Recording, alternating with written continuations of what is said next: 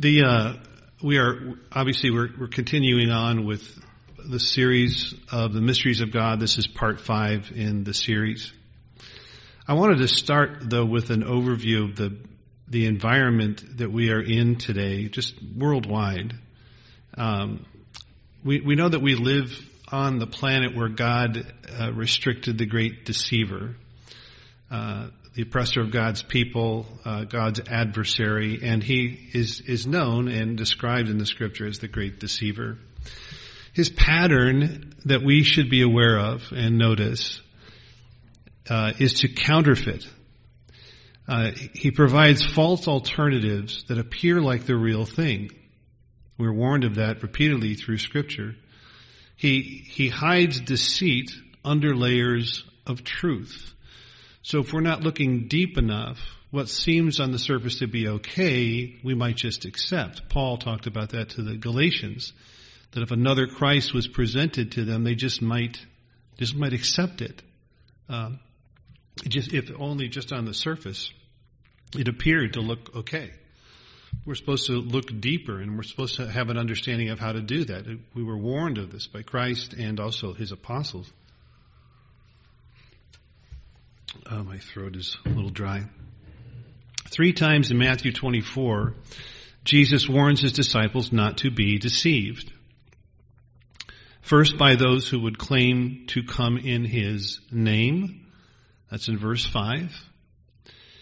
Secondly, by lying prophets, false prophets, claiming to speak from God's word, and being expounding on his word or predict events and so on. That's in verses 11 and 24 of Matthew 24. And then thirdly, by false Christs, versions of Christ, different descriptions of Jesus Christ. And if you, again, don't take this warning to heart, all of those things you would just take for granted. If someone said he came in his name, that might be enough. If they prophesied or expounded on Scripture, well, that might be enough. If they're interpreting it their own way or somebody else's way, we may not see or recognize that. Or by false Christ, versions of Christ. His apostles also echoed these warnings. I'll just read these for you. The last one we'll turn to. But for 2 Corinthians 11, verses 13 through 15. Paul here warns about false apostles, deceitful workers transforming themselves into apostles of Christ. Well, what would that transformation look like? On the surface, it would be filled with humility and someone who could preach and teach from the Scriptures and so on. Goes on to write, and no wonder, for Satan himself transforms himself into an angel of light.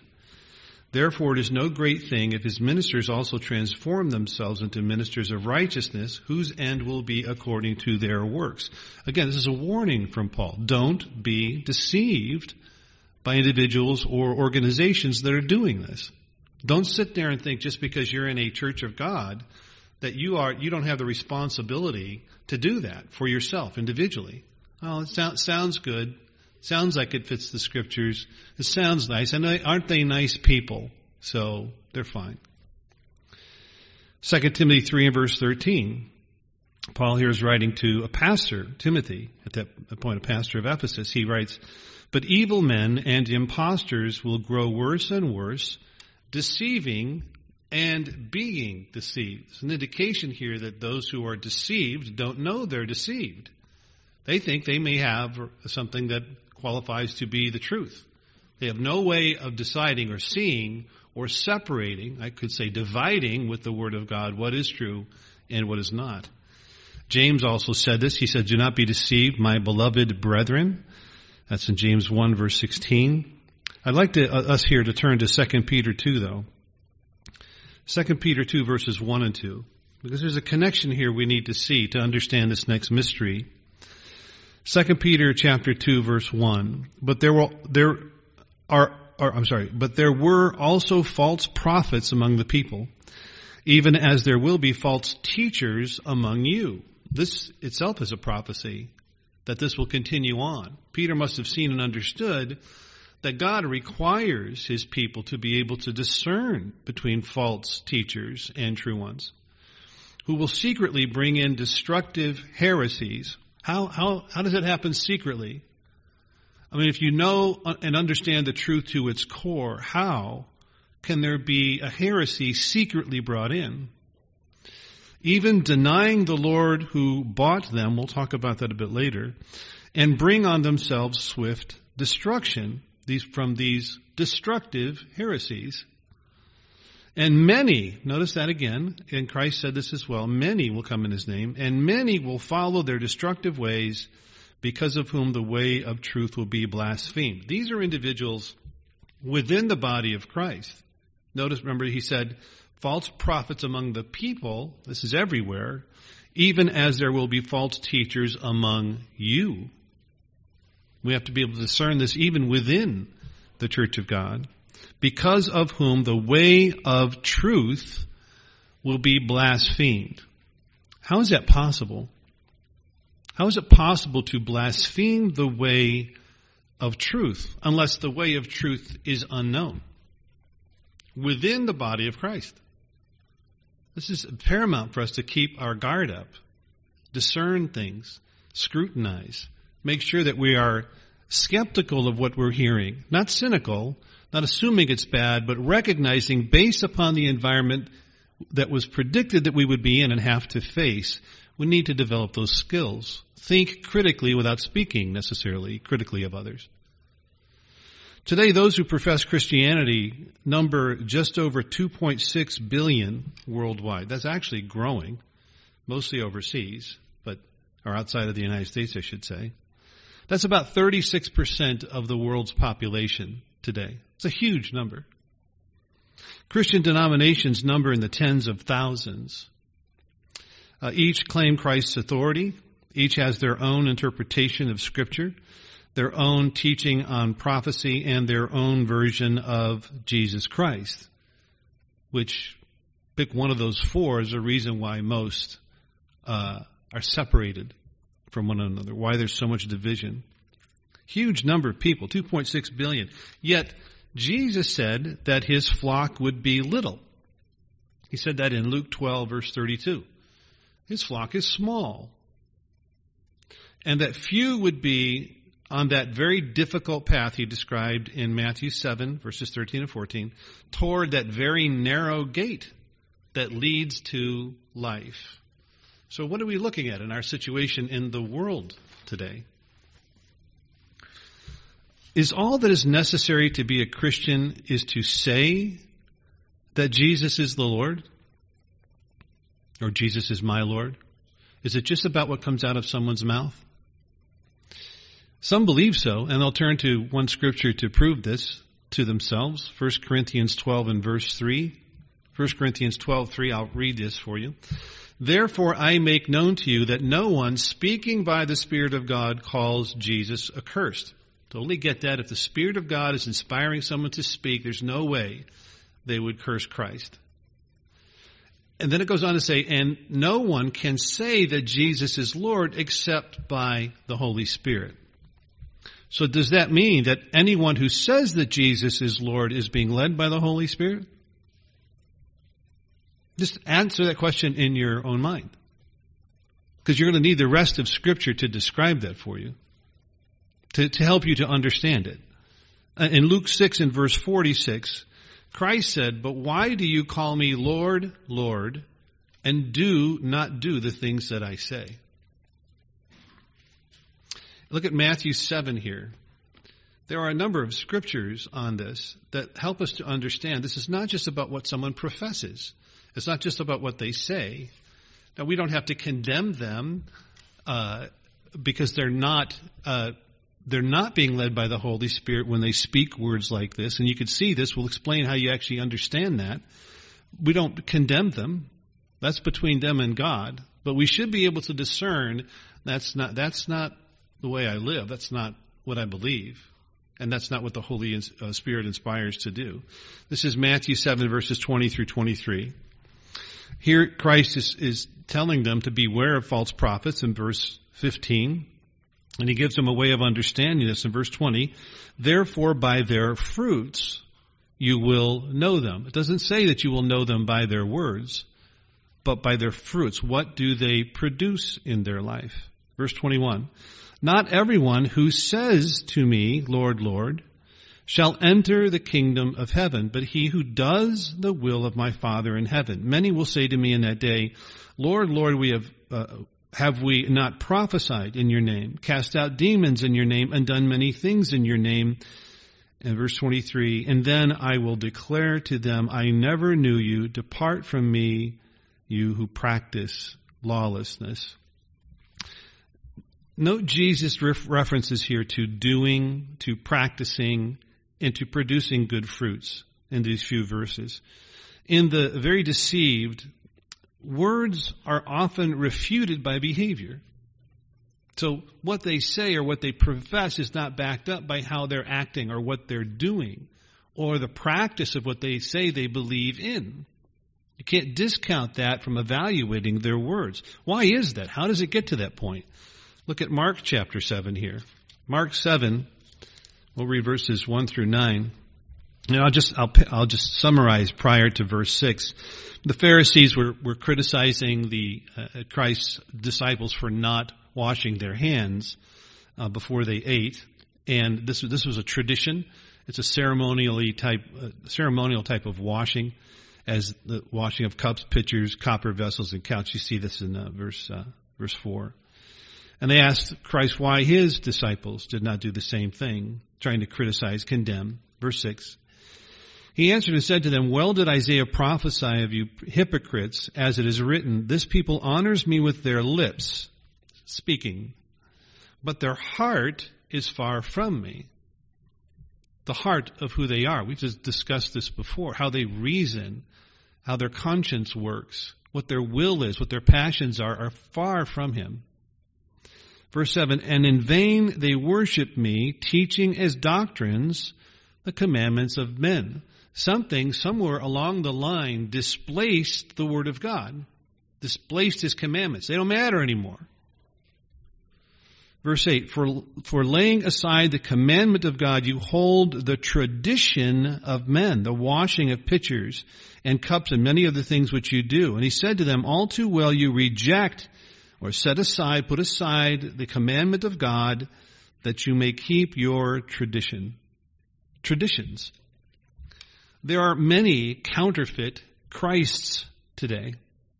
Many, as Christ said there would be. Many false alternatives to true Christianity that exalt tradition or ritual or ceremony over the Word of God. We have to be able to discern this. This prevents many from understanding the mystery of Christ. In this series that we're covering in mysteries, the next one we will cover, number 5 in this series, is this mystery of Christ. The apostles were commissioned by Christ to speak of this mystery.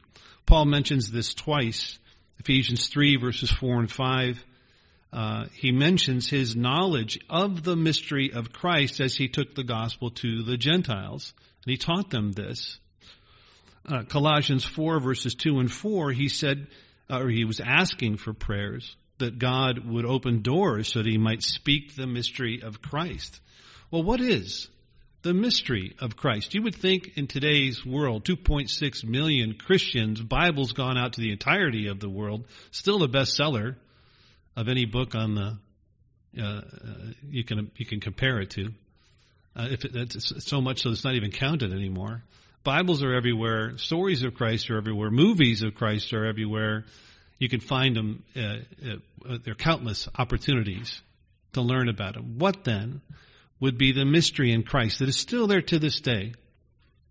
That's only referred or revealed to a few, as Christ said. What is this mystery of Christ? What of him cannot be known by those who only profess him? How and why does God come in flesh? That's the focus here. How and why does God come in flesh? Well, let's look at the how first, and then we'll look at the why afterwards. And we'll look at this at 2 levels within each of those categories. Within how does God come in flesh, we'll look in Christ first, Jesus the Christ.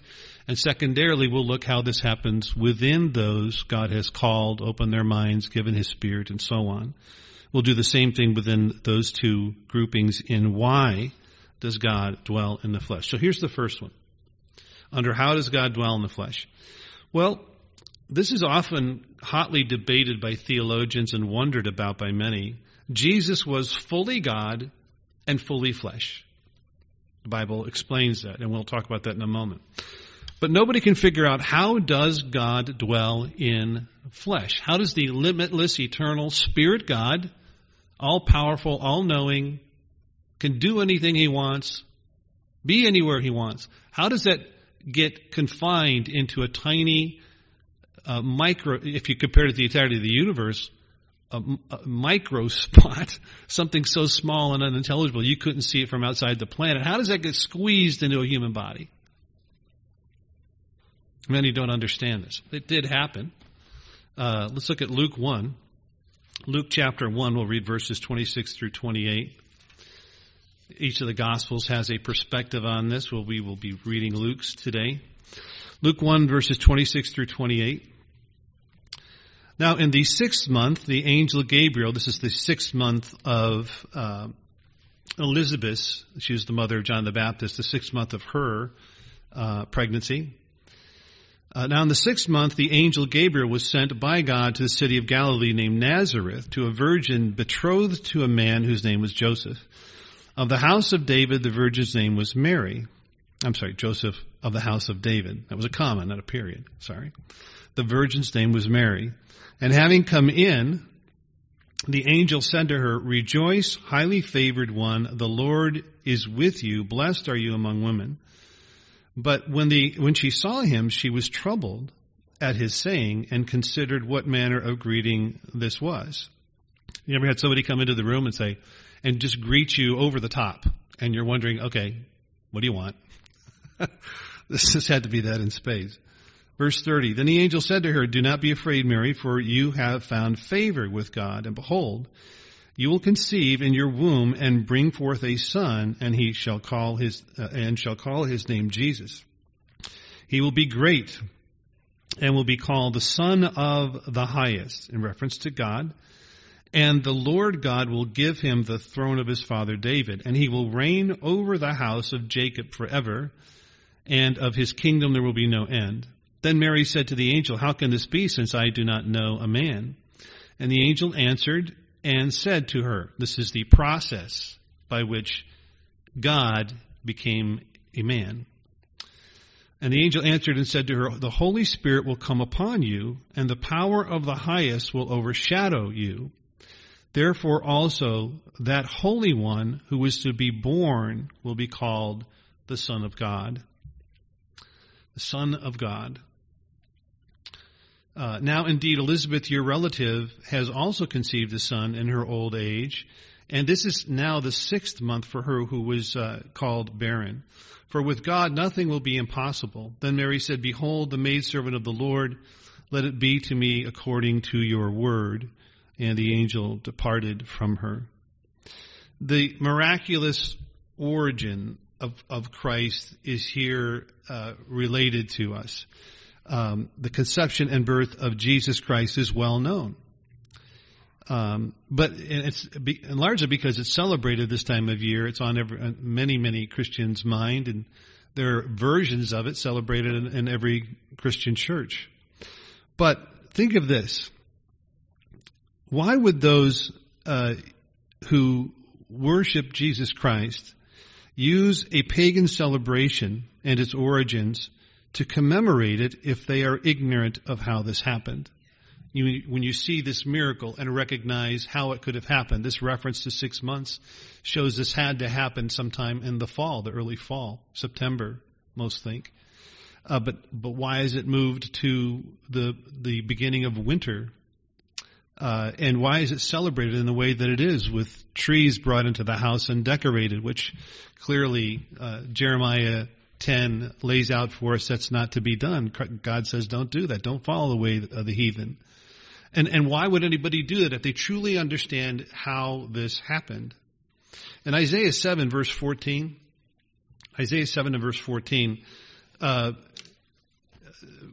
Christ here is prophetically named. It's also mentioned in Matthew 1 verse 23. But though he was prophetically named before he was born, Jesus eternally existed as the Word. Let's look at John here. John chapter 1, we'll read verses 1 through 4.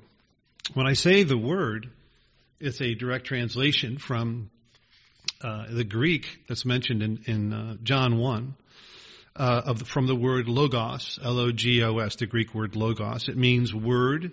It could also be used to mean expression or spokesman, as we've said and taught quite often.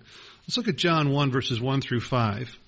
So this individual that was born or conceived and then born in the womb of the Virgin Mary is actually someone that existed eternally. John 1:1, in the beginning was the Word, and the Word was with God, and the Word was God. That's pretty clear. We can also turn to Philippians 2 and read a description between verses 5 and 11 of how Christ understood that he was at one with the Father. They were at an equal level at some point, and then decided to submit to him, to become the Son and come and die for the good of humanity. Verse 2, he was in the beginning with God. So when all things were beginning and made, he was there. In fact, we'll read in other places where everything was made through him. In fact, verse 3, there's a number of places where we'll turn to another one in a moment. Verse 3, all things were made through him, and without him nothing was made that was made. In him was life, and the life was the light of men. And the light shines in the darkness, and the darkness did not comprehend it. I'll mention this again in light of another verse as we go forward. Recognize that the darkness did not comprehend the light that was in Christ, what he came to reveal. Verse 14 now, and the Word became flesh and dwelt among us. The Word, the Logos that was just described, became flesh in Jesus the Christ. He dwelt among us, and we beheld his glory, the glory of the one begotten of the Father, full of grace and truth. This is how Christ came. The eternally existing Logos was God and remained God even after emptying himself of his privileges as God. That's Philippians 2, verses 5 through 11. And he came humbly to live, dwell, and die in the flesh for a greater purpose. When he came to earth and dwelled in the flesh, he did not cease to be God. In all God's descriptions. Colossians 1 and verse 19, I'll read these for you. Colossians 1:19. For it pleased the Father that in him, in Christ, all the fullness should dwell. That's a reference to the fullness of God. Colossians 2 and verse 9. For it in him dwells all the fullness of the Godhead bodily. Those who worshipped him as God knew and understood this, and you see those examples in Scripture as well. Jesus was fully God. But some, because he was fully God, would argue that he was not fully man. Something had to give there. Well, look at Hebrews chapter 4 here. Again, we're defining this from Scripture, not human physiology. Hebrews 4, verses 14 through 16. Seeing then that we have a great high priest, in reference to Jesus Christ, who has passed through the heavens, Jesus the Son of God, let us hold fast our confession. Confession's very important here. This is not profession. This is not you simply speaking that Jesus is Lord. It's not just something that comes from your lips. Confession is deeper, and it's backed up by what we do and who we are. It's admitted to at the very core, and it prompts change. Verse 15, for we do not have a high priest who cannot sympathize with our weaknesses, but was in all points tempted as are we, yet without sin. Let us therefore come boldly to the throne of grace that we may obtain mercy and find grace to help in time of need. In knowing he was fully flesh, he faced all these temptations, all these challenges that we would face as well. Knowing that, we recognize that he was fully man. Jesus suffered in pain. He bled. He died. But here's the kicker. Everything he did in the holy character of God. That is profound. So when he forsakes his position as a spirit being in heaven and humbles himself and becomes a man, as is described in Philippians 2, what remained? His character, his holy, righteous character, in that he was fully God. This reveals that God's essence, his innate being, is holy, righteous character. Now, he is also all-knowing, right? All-seeing, all-powerful. Everything belongs to him. He can be anywhere he wants, anytime he wants. He understands even what's going on in every one of our individual hearts. But the essence of God is his holy, righteous character. That's what remained in Christ. Jesus as God would never be emptied of his holy, righteous character. He was fully God. Let's look at this now, and I want to spend some time on this. How does God dwell in flesh with respect to each member of God's church? We're in Hebrews. Stay there. Go to chapter 6. We've been here a lot. I'll just read this as a background. Hebrews 6 verses 1 through 3. Therefore, leaving the discussion of the elementary principles of Christ, let us go on to perfection. When he says elementary principles of Christ, apply these elementary principles to those who simply profess Christ, but don't adopt these elementary principles within their drive and their growth in holy, righteous character. Therefore, leaving the discussion of the elementary principles of Christ, let us go on to perfection, not laying again the foundation of repentance, step 1, from dead works, and of faith toward God, step 2, of the doctrine of baptisms, immersion, step 3, of the laying on of hands, step 4, and then the resurrection of the dead and of eternal judgment, leading to step 7, moving on to perfection. Now, this step process, this process that leads us to truly being a child of God, truly following and striving to be like Jesus Christ, those first 3 steps are important. It leads to the 4th. So first, God leads repentant sinners to repent.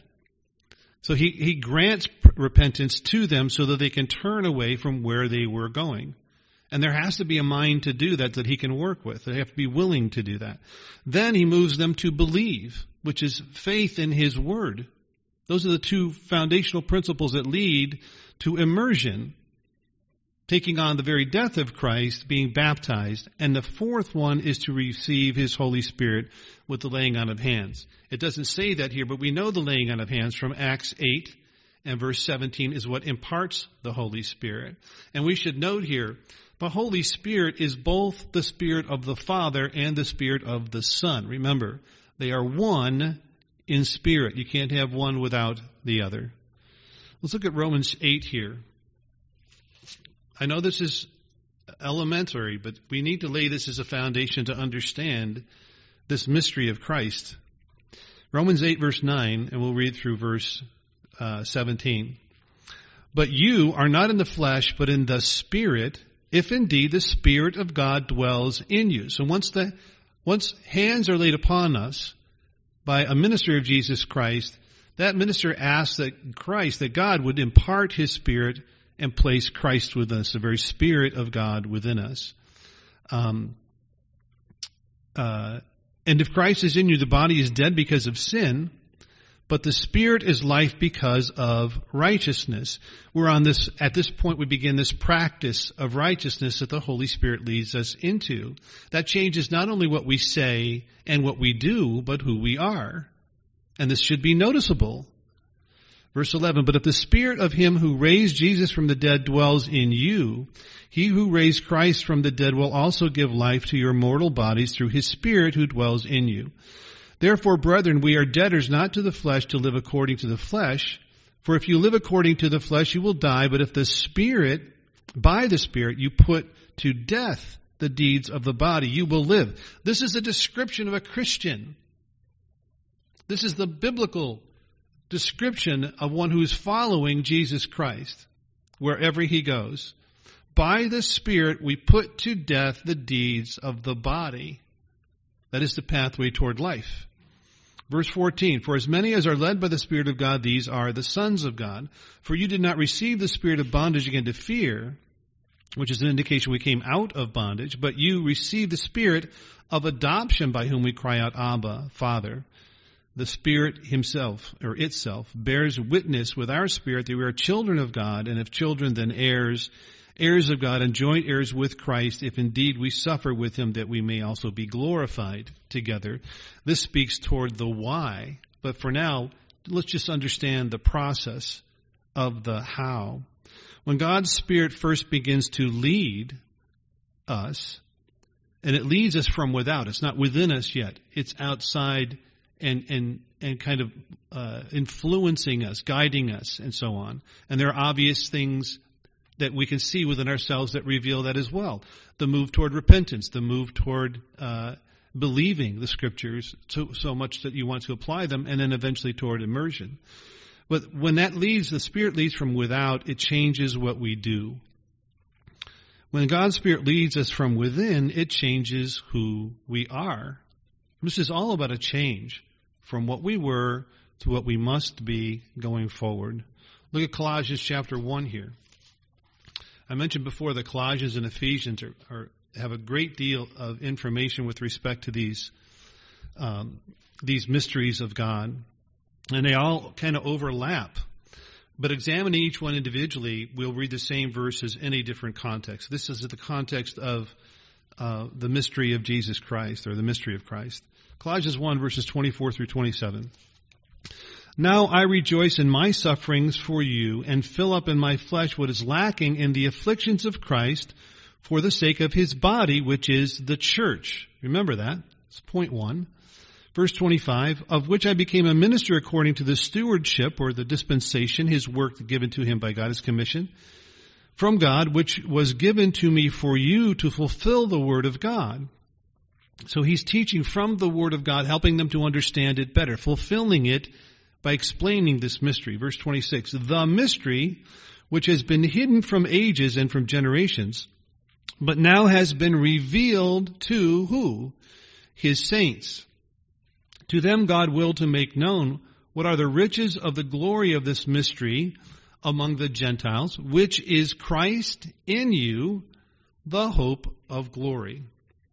So the mystery that has been hidden for ages from everyone else in the world, including us at that time. We were all deceived. Satan is described as that in Revelation 12, verse 9. He had deceived the whole world. We were called out of that deception to understand this mystery. Well, what is the mystery? Christ in our flesh. Christ living within our bodies. And again, to whom this is revealed, I mentioned it first, the church, the ecclesia. That's the Greek word for church, ecclesia, meaning an assembly of those that are called out or separated by God. From this massive group of people, he will call out a few that will have this privilege to have Christ within them. They are called here and elsewhere the body of Christ. Other references in Romans, 1 Corinthians, Ephesians, and so on. The saints, the second group that he describes, and it's the same group. The word saints is actually translated from the Greek word hagios, Hagios, meaning holy or sacred. At times we use it for something that is set apart. It's a designation of purity, of majesty, and glory, distinctive of God, uniquely distinctive of God, and that which he has admitted into his sphere. That's us. That's the ecclesia. We are the saints. We are. Now, this is a change that happens within that can be seen. It's obvious. It may not be obvious to us personally because it happens over a very slow period of time.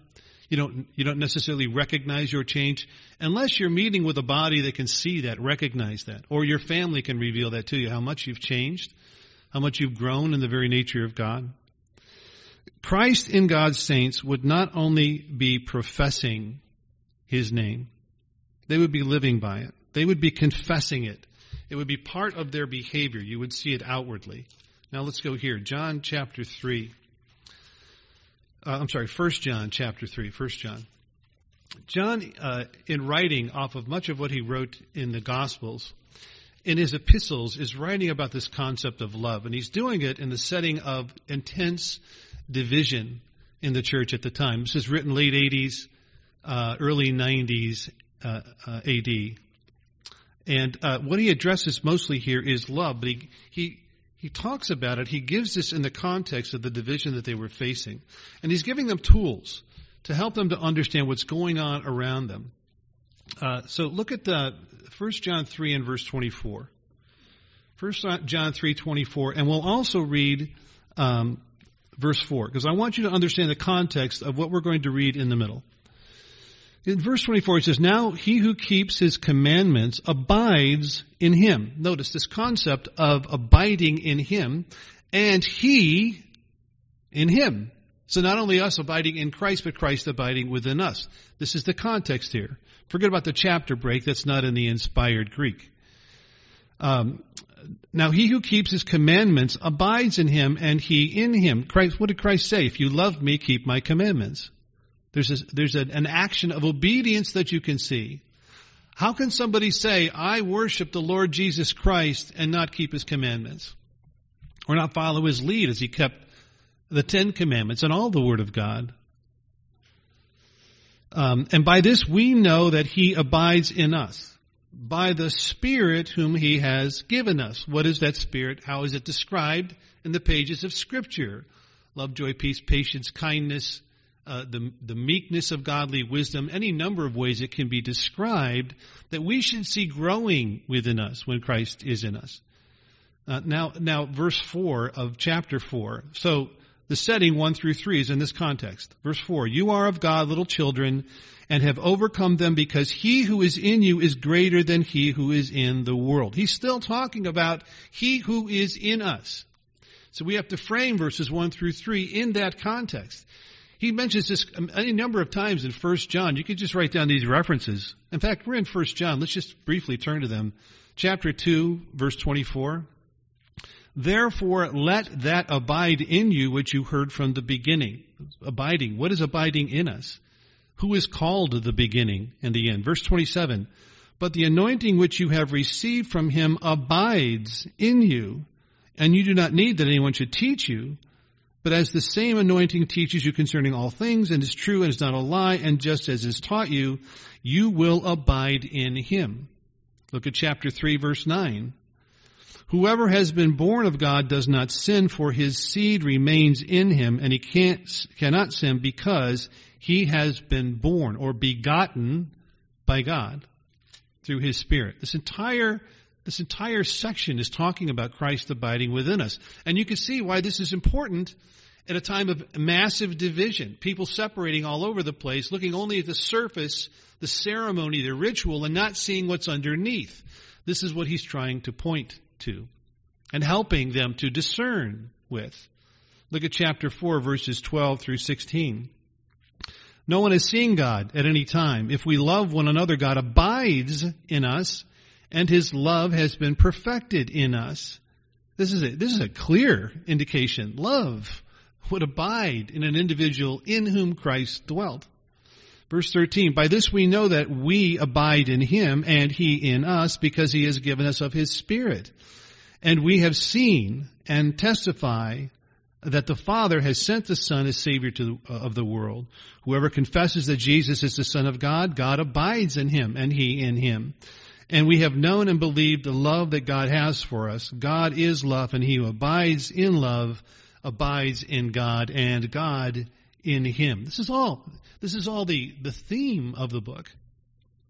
Love within the individual, God abides in. One Spirit, God and Christ, abiding in someone converted. Now let's look at these verses that follow verse 24, chapter 3. Verse 1.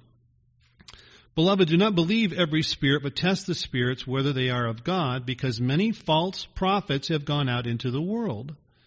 By this you know the Spirit of God. Every spirit that confesses that Jesus Christ has come in the flesh is of God." I'm reading the New King James here. If you have the King James, you'll notice that says Jesus Christ is, present tense, come in the flesh.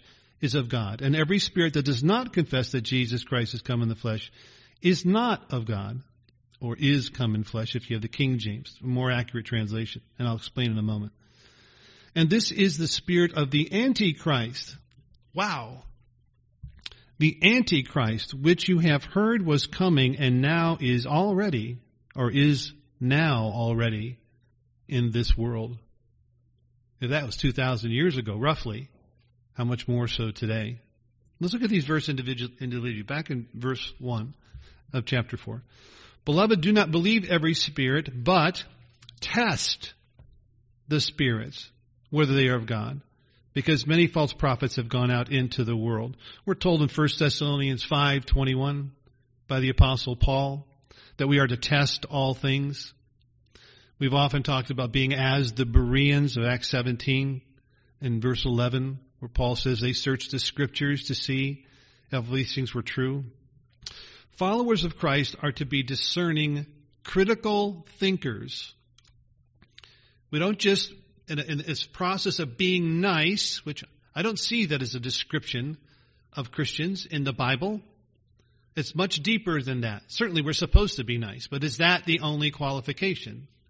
Followers of Christ are to be discerning, critical thinkers, discriminating and judicious as they follow Christ.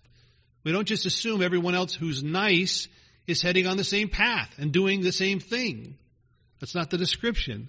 We must use God's Word as the Bereans to prove the spirit behind the words. We have to face and defeat deception. Don't leave here today thinking that you're not deceived because you sit here each Sabbath, or even because you read the Word of God. Others do the same thing and are deceived, even within the church of God. In Deuteronomy 13, verses 1 through 3, I'll just refer you to the next three scriptures here. God warns Israel that he will allow deceivers among his people to test them, to see if they would continue to keep his commandments and understand their importance. In 2 Peter 2, verses 1 through 3, which we read earlier, Peter defined denying Christ as a very pernicious way that many would follow, so that even the truth would be spoken of as evil. You see any examples of that today? By self-proclaimed Christians, by professing Christians, standing up and saying the Bible is hate speech because it speaks out against something that I really like or I want to support. You can't just accept that. We have to recognize that that's hypocritical. That is not somebody living by the Word of God, therefore not being led by the Spirit of God. This can only come. Think about this. This can only come about if somebody is standing up, calling the truth a lie, or speaking of it as evil. How can that come about? If Christ is defined by the Word of God only. That could only happen if Christ or a Christ is defined outside of or in opposition to the truth, to God's Word. That's the only way that happens. And then we know it's possible. The Bible says so. Titus 1 verse 6. Titus 1:6 says that it is possible for someone's words to embrace Christ while their works deny Him.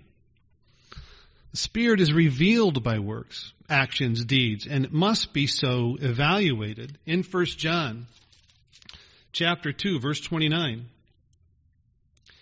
if you know that He, in reference to Christ, is righteous, you know that everyone who practices righteousness is born of Him, or begotten of Him.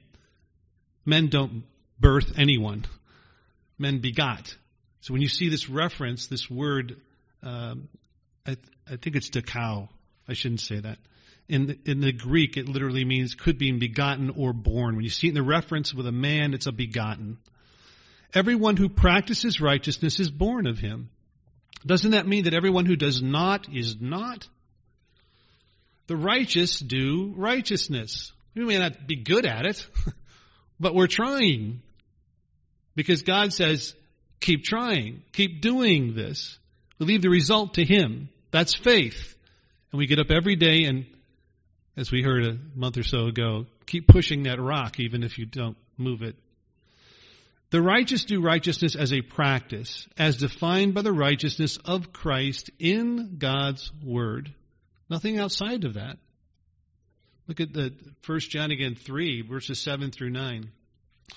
Little children, let no one deceive you. He who practices righteousness is righteous, just as he is righteous. He who sins, who violates God's law, who disregards God's word, is of the devil, for the devil has sinned from the beginning. For this purpose the Son of God was manifested, that he might destroy the works of the devil. I hear too many professing Christians saying that that's our job today. Go through the gates of hell and destroy the works of the devil. Is that our job? Is it? What is it? Whose job is it? It's Christ's job, not ours. What power do we have to destroy the works of the devil? Christ in us will destroy the works of the devil in us as we follow and obey him. It's not something we do. He does for us. Do we usurp his power and his work in doing so? Makes no sense. But you hear this coming from those who profess but don't confess. The righteous do righteousness just as the unrighteous do unrighteousness, consistently as a practice, as defined by the unrighteousness of Satan, also illustrated in the work, or the Word of God. Back in chapter 4 now, let's read this verse 2, the first part of it. By this you know the Spirit of God, every spirit that confesses. I made mention of this and I read a number of verses prior to this. We have to understand the difference between profession and confession. Confession has its basis in self-revelation. Wow, I did do it. Wow, I am a sinner. I do need to repent. There's an acceptance that goes on inside that changes what we do outside. Not just what we say, but what we do. The heart accepts the truth, and that acceptance is openly and honestly expressed. Not just in words, but also in actions. A change of life and how one lives. True confession is declared not only verbally, but by actions. One who confesses accepts responsibility to respond. This is especially true as concerns the confession of the Holy Spirit. Now, think of this as somebody in a court of law. When they confess, they accept the punishment. There's a mindset. They don't want it. They would love to be able to get out of it. They would love mercy from the judge or the jury. But when they confess, they're recognizing in their mind and heart, you know what? I did it. And I'll accept whatever punishment comes to me. This is the mindset of somebody who truly is being led by God's Spirit to have Christ and God reside within by their Spirit. Part B of this verse now, verse 2. That Jesus Christ has come in the flesh is of God. Vines says this about the word that is translated, is come. It's the Greek word erchomai, one word, E-R-C-H-O-M-A-I. Vines says that this word is always used in the present tense. This is why we know the King James Version that says is come is a better translation than has come. This is not a reference to Christ having come in the past in human form. This is present tense. Is come, not has come. The word abiding here as well is the Greek word translated meno. The word is M-E-N-O, and it's used 24 times in this letter. 1 John is all about Christ abiding in us, and Paul reaffirms that in many of his writings. The confession that John is referring to here is not that Jesus came past tense in the flesh of a human being, but that Jesus comes in flesh now. Remember the context of these verses. This is not just a reference to what happened in the past. It's a reference to something that is ongoing. Christ coming in the flesh of human beings. We live by His Spirit in our flesh, in our bodies, and it should be evident in our bodies. When it's not, there's a problem. Jesus comes now in our flesh, in the flesh of all true believers, His Spirit dwelling in them. You know, the Church of God in this age has taught this since 1957. You can find the first article on this in 57, another one in the 60s, another one in 1980. And it's been a foundation of our teaching and beliefs ever since. Don't let anyone change this on you. Remember the context and remember the text of the words. Now, such an influence, God's Spirit abiding within, would be evident in words and actions. They would be confessed in works, fruit consistent with those of Jesus, the Word of God. So if someone says to you that I profess Jesus Christ, we should see evidence of that in the flesh. When Christ lives within us, His words become our words. His works become our works. We should see that in ourselves, but also in anyone professing this. When John the Baptist was greeting greeting is a politically correct term. When he was greeting the Pharisees and Sadducees that came to be baptized, what did he say? What are you doing here, you brood of vipers? Bring fruits meet for repentance first, before you seek baptism. Step one is repentance. They weren't changing, but they came to be cleansed in baptism anyway. Those that are changed into the very image of God reflect the Word of God in word and in action, the words and actions of Christ. Now verse 3 here in 1 John 4.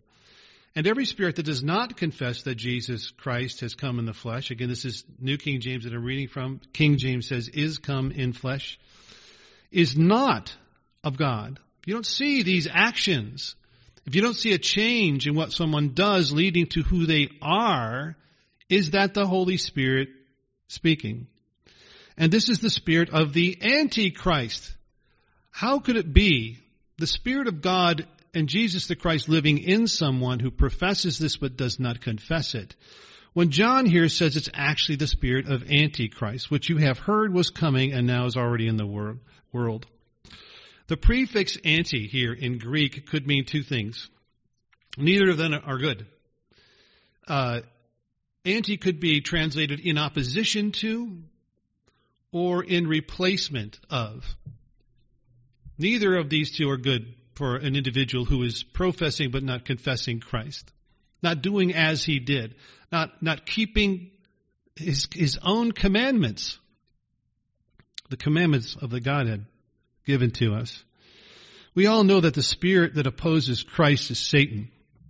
Yet he rarely appears this way on the surface. He tries to use Scripture to deceive.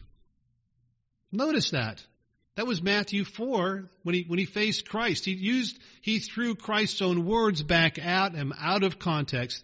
But Christ was discerning enough. Obviously, he inspired the words to know their context and know how they should be translated. You hear somebody spewing the Word of God, and you think, well, he knows his Bible. Satan knows his Bible. Probably better than we do, at least from a word for word regurgitation effort. We got to know it better. How do we know it better? Study, memorize, stay up till wee hours of the morning for years. Is there some test that you can pass? Yeah. It's called life. How do we know God's Word better than Satan? When the Holy Spirit in us, Christ in us, leads us to practice it. And it becomes part of us. It becomes written in the heart. That's how you defeat him. No other way.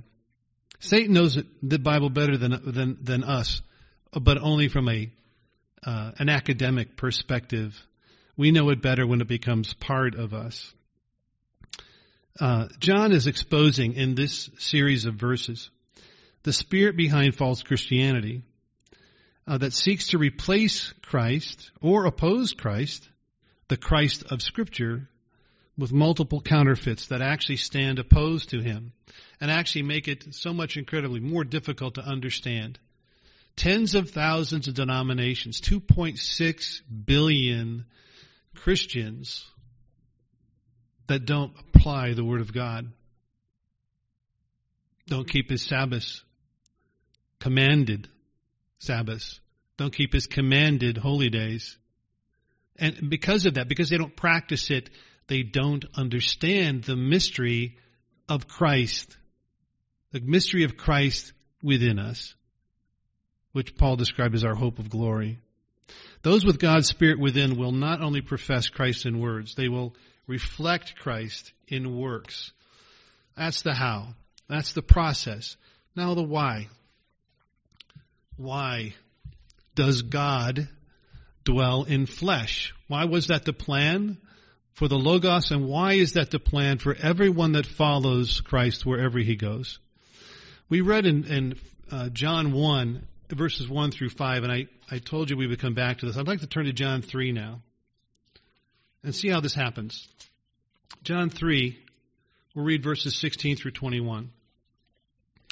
This is a verse you see quoted quite often within many Christian churches throughout the world, Christian by label, but they rarely read afterwards. For God so loved the world that he gave his only begotten Son, that whoever believes in him should not perish, but have everlasting life. Absolutely true. Word of God. For God did not send his Son into the world to condemn the world, but that the world through him might be saved. Absolutely true. Word of God. And we don't condemn the world. This is not a message of condemnation. This is a message that's trying to lift up your aspirations, not to be just like the ones around us who only profess, but do we really, truly confess Christ in everything we do, everything we say, everything we are? Is that our aspiration? Because that's what moves us on to perfection. Verse 18, he who believes in him is not condemned, but he who does not believe is condemned already, because he has not believed in the name of the only begotten Son of God. And this is the condemnation, that the light, this is mentioned in the beginning of chapter 1, that the light has come into the world, and men love darkness rather than light because their deeds were evil. Now, we think of evil from a Hollywood perspective, right? Guy with the black hat, murdering people, chopping them up with a chainsaw. That's evil, right? That's what's really bad. Is that what God calls evil? Verse 20, for everyone practicing evil hates the light. Okay, so if anyone hates the light that is Christ, the reason he came, the truth he brought, that is what he's calling evil here. Let's go on. And does not come to the light. Doesn't come to the Word of God to decide and understand who Christ actually is, but is just willing to accept whatever this church or that church or anybody else says, because it's a nice, comfy place to meet. It's close by. Hey, I can even walk there. They also have a racquetball court. It's fun. They have a praise band. Okay, sorry, verse 20. For everyone practicing evil hates the light and does not come to the light, lest his deeds should be exposed. But he who does the truth, notice this, he does the truth. Doesn't just know it. He acts on it. He confesses it in his very being. He or she, that his deeds may be clearly seen that they have been done in God. Done in God. Those who do not come to the light are described as practicing evil. And those who come to the light are described as those who are doing the truth. Doing the truth versus the practice of evil. Practicing evil is not always seen as evil, especially when you don't describe that by the Word of God. So Sunday services, Christmas, Easter, Halloween, there are many nice people who do not know that God hates those things. How do we know he hates them? It's right here. You know, in Amos 5, he talks about this specifically to Israel, verses 21 through 24, that he says he hates your feasts. He hates them, hates your prayers, hates the noise of your songs. So some of the feasts can look really, really pretty. Lots of pretty lights, nice decorations and flowers, right? And then the prayers can sound extremely sincere, but in the heart is not a willingness to go to the Word of God to understand what they should be praying about.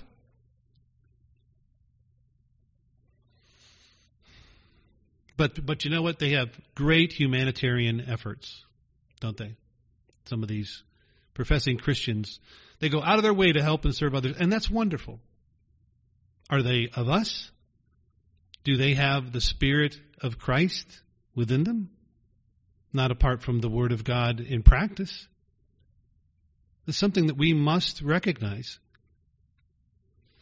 There are many nice people who blind their eyes to the light that is the Word of God. My first 2 years in the church, I told you this when we started this series, I was so excited. Many of you went through probably the same thing. So excited. I tried from the Scriptures to explain it to lots of nice people, my family, my friends, my coworkers, anyone that would listen to me. And all I did was alienate them. Here it is in the Word of God. Here it is. Oh, no, that's your interpretation. No. This is a commandment. I'm just reading what it says. I'm not interpreting. This is what it says.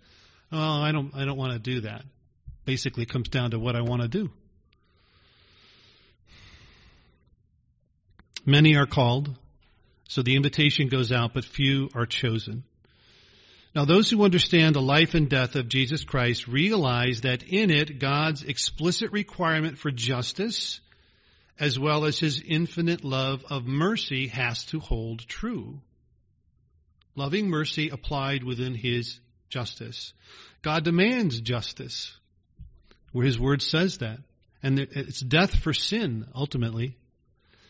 But also demands mercy, reconciliation. This dichotomy in a human mind is resolved in God's mind because God demands God in flesh. And the firstborn, Jesus the Christ, the Messiah, and in all those He would call to follow Him. The death of Jesus Christ in our place was the only answer. And both of them knew that from the foundation of the world. We see that in Revelation 13.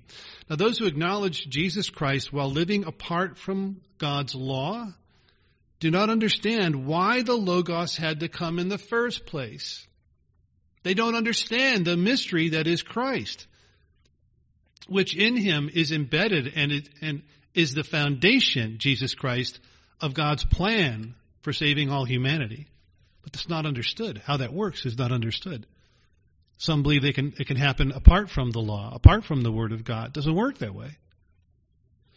God the Logos came in the flesh of Jesus Christ to reveal how the power of God within overcomes sinful flesh.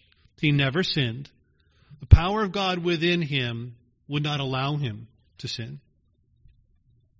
If we recognize, honor, and respect the power of God within us, it'll lead us in the same direction. Christ's suffering, His death, and His resurrection opened this path to salvation for all of humanity. But in this age, chiefly now in those God is calling and electing, is those who confess Him. Again, many today profess Jesus as the Christ, but do not practice the righteousness of those who truly understand this mystery. So, apart from application, they can't understand it. Okay, that's the why of why Christ came. Why in us? Why does God dwell in each member of God's church? Let's finish here in Ephesians 3. Ephesians chapter 3, we'll read verses 8 through 19. Again, I am not going over this so we can condemn others. That's clearly not God's purpose. But to recognize the amazing goal that He gave us and the amazing power that resides within us so that goal can be achieved. How we could truly be changed by His Spirit within us. Ephesians 3, verses 8 through 19. Ephesians 3 and verse 8. To me, who am less than the least of all the saints, this grace was given, that I should preach among the Gentiles the unsearchable riches of Christ, and to make all see what is the fellowship of the mystery which from the beginning of the ages has been hidden in God, who created all things through Jesus Christ, to the intent that now the manifold wisdom of God might be made known by the church, those in whom His Spirit dwells, to the principalities and powers in the heavenly places. Again, we've read this before. I just want us to read it again and understand it from this context, the mystery of Christ. Verse 11. According to the eternal purpose which He accomplished in Christ Jesus our Lord, in whom we have boldness and access with confidence through faith in Him. You got to be pretty bold to say, yeah, Christ lives in me. Yeah, I'm going to be a member of the God family because God said He's going to complete the work He began in me, and that's His plan. You think those who do not understand the mystery of Christ would understand that statement? What would they think? That's pretty bold. Yeah. But that's God talking, not me. Verse 13, therefore I ask that you do not lose heart in my tribulations for you, which is your glory. For this reason I bow my knees to the Father of our Lord Jesus Christ, from whom the whole family in heaven and earth is named. The family. I'll read a quote here in a moment from a long time ago that help us understand that better. That He would grant you, according to the riches of His glory, to be strengthened with might through His Spirit in the inner man. That Christ may dwell in your hearts through faith, that you, being rooted and grounded in love, may be able to comprehend with all the saints what is the width and length and depth and height, to know the love of Christ, which passes knowledge, that you may be filled with all the fullness of God. When Christ dwells within, that is the ultimate aim, that each one of us would have all the fullness of God. This is a quote here from Mystery of the Ages, a book by Mr. Armstrong, was written back in the early 80s. I'll just read it. God is a family composed at present of the two persons of John 1, verses 1 through 4. But with many thousands already begotten by God's Spirit, in God's true church, soon to be born into that divine family at Christ's return to earth, Jesus Christ, by His resurrection, was born a divine Son of God, the firstborn so born into the God family. Both God and Christ are composed of Spirit. God is creator of all that exists. Both God and the Word, who became Christ, have existed eternally and before all else. From them emanates their Spirit, by which God dwells in His elect. God the Father is the divine Father of the God family, into which truly converted Christians shall be born. So, unquote. Brethren, Christ comes in our flesh so that God's begotten offspring will be born into His eternal family. Couldn't happen any other way. The Spirit of God, the Father, and His Christ resides in those who practice His truth in His light. Every word of God in every example of Jesus Christ. That's what defines us. The Holy Spirit in one's heart affects not just what one says, but what one does, leading to who we are, or what one is. This alone changes who we are. This alone transforms humans from the behavior of sinful flesh to the righteous character of the God family. Only those led by God's Spirit to practice His righteousness understand this mystery of Christ.